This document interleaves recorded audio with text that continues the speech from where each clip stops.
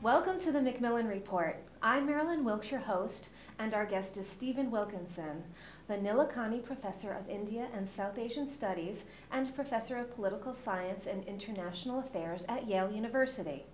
Much of Professor Wilkinson's work focuses on India and ethnic violence. His book, Votes and Violence, Electoral Competition and Ethnic Riots in India, was co-winner of the American Political Science Association's 2005 Woodrow Wilson Prize for the best book published in government, politics, and international affairs.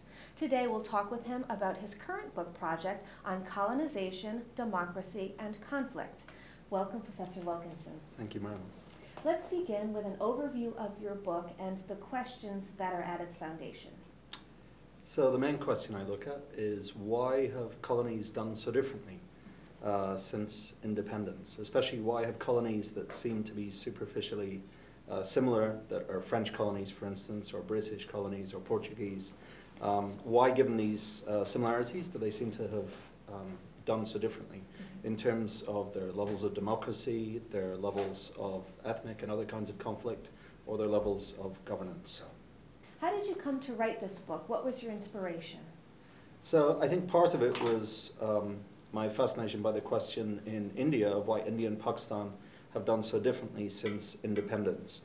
India has had a much happier experience with democracy, with its management of ethnic conflict, with its level of state strength and governance than Pakistan, even though both were part of the same country, the British colony of India, prior to 1947.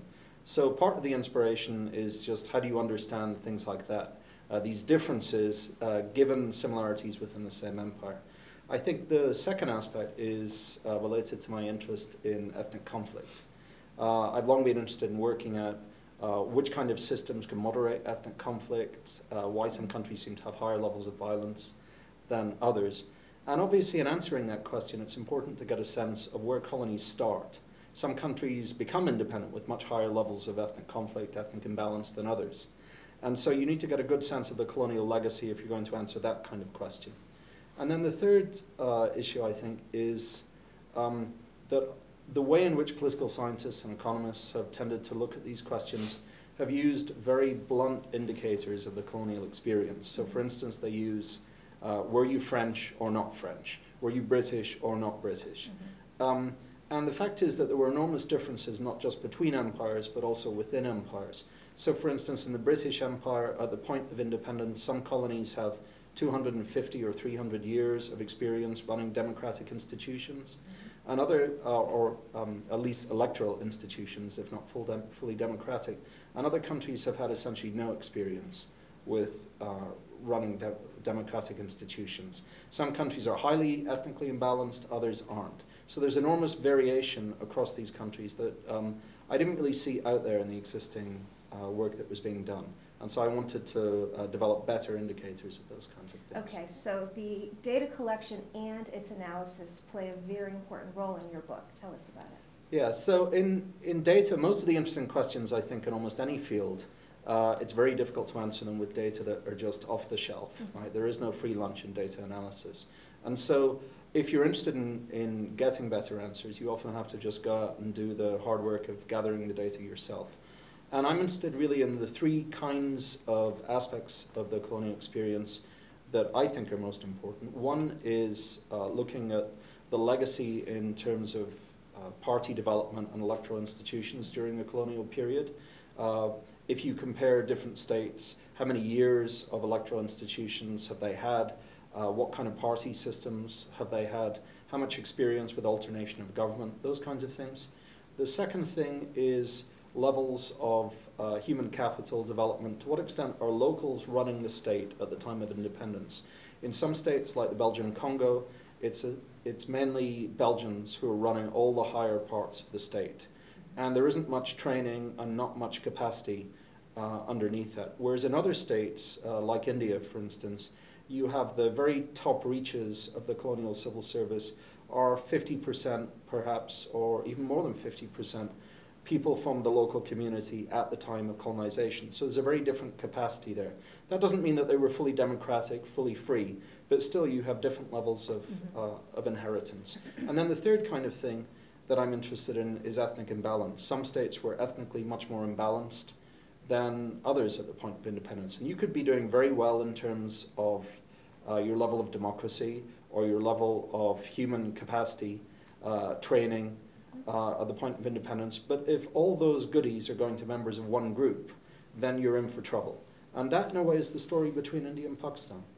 Okay, so how did you actually get the data? It seems like quite a bit of data would be required. Yeah, so secondary sources, archival sources, basically going through with a team of research assistants. There must have been probably 10 research assistants at various points in the project, together with me. Reading through lots of secondary sources, reading through lots of archival sources on 144 different countries. Wow. You can't look at every aspect of those countries, but you can at least get some sense of how they vary over the most important kinds of variables. I see. So why is it important to look at colonial legacies? I think the most important reason is that they still have a substantial impact on the countries today in many cases. So to come back to the Pakistani case, Pakistan's army today is very much a product of the colonial period in terms of its regimental composition, in terms of its ethnic balance. You cannot understand the role of the army in Pakistan and the composition of the Pakistani army unless you understand the colonial inheritance. Nor can you understand why Pakistan has had such a bad experience with democracy compared to India. So in that way, it fundamentally shapes many countries. I think the second main reason is because even if you don't care about colonialism, all you're interested in is economic growth or institutions or democracy. Even if you care nothing about colonialism, the fact is that the colonial legacy influences your analyses, or ought to influence your analyses of how all these other things work. And if you don't get a good sense, if you're doing a large cross-national analysis of what the colonial legacy was, it's very difficult to come up with good explanations that are going to be accurate on how these other things work, democracy, institutions, unless you get a good sense of the colonial period. I see. Tell us about some of the conclusions that you've come to. So, of course, this is an ongoing book project. Yes, It's not quite finished yet, but one of the big ones, and this is in a co-authored paper with Massimo Onorata, who's from Bocconi University in Italy, is that the longer the electoral experience before independence, even if it's not fully a free electoral experience in the way that we would think of free democratic institutions, the better you're going to do in terms of your likelihood of being democratic after independence. So the stock of your democracy at the point of independence makes a big difference to how you're going to do subsequently. One of the second things is just the ethnic imbalances at the point of independence make a huge difference to your likelihood of conflict. So you could be doing really well in terms of your electoral inheritance, but if you're ethnically very imbalanced in the military, in the civil service, or in who gets access to politics, you're headed for trouble at the point of independence.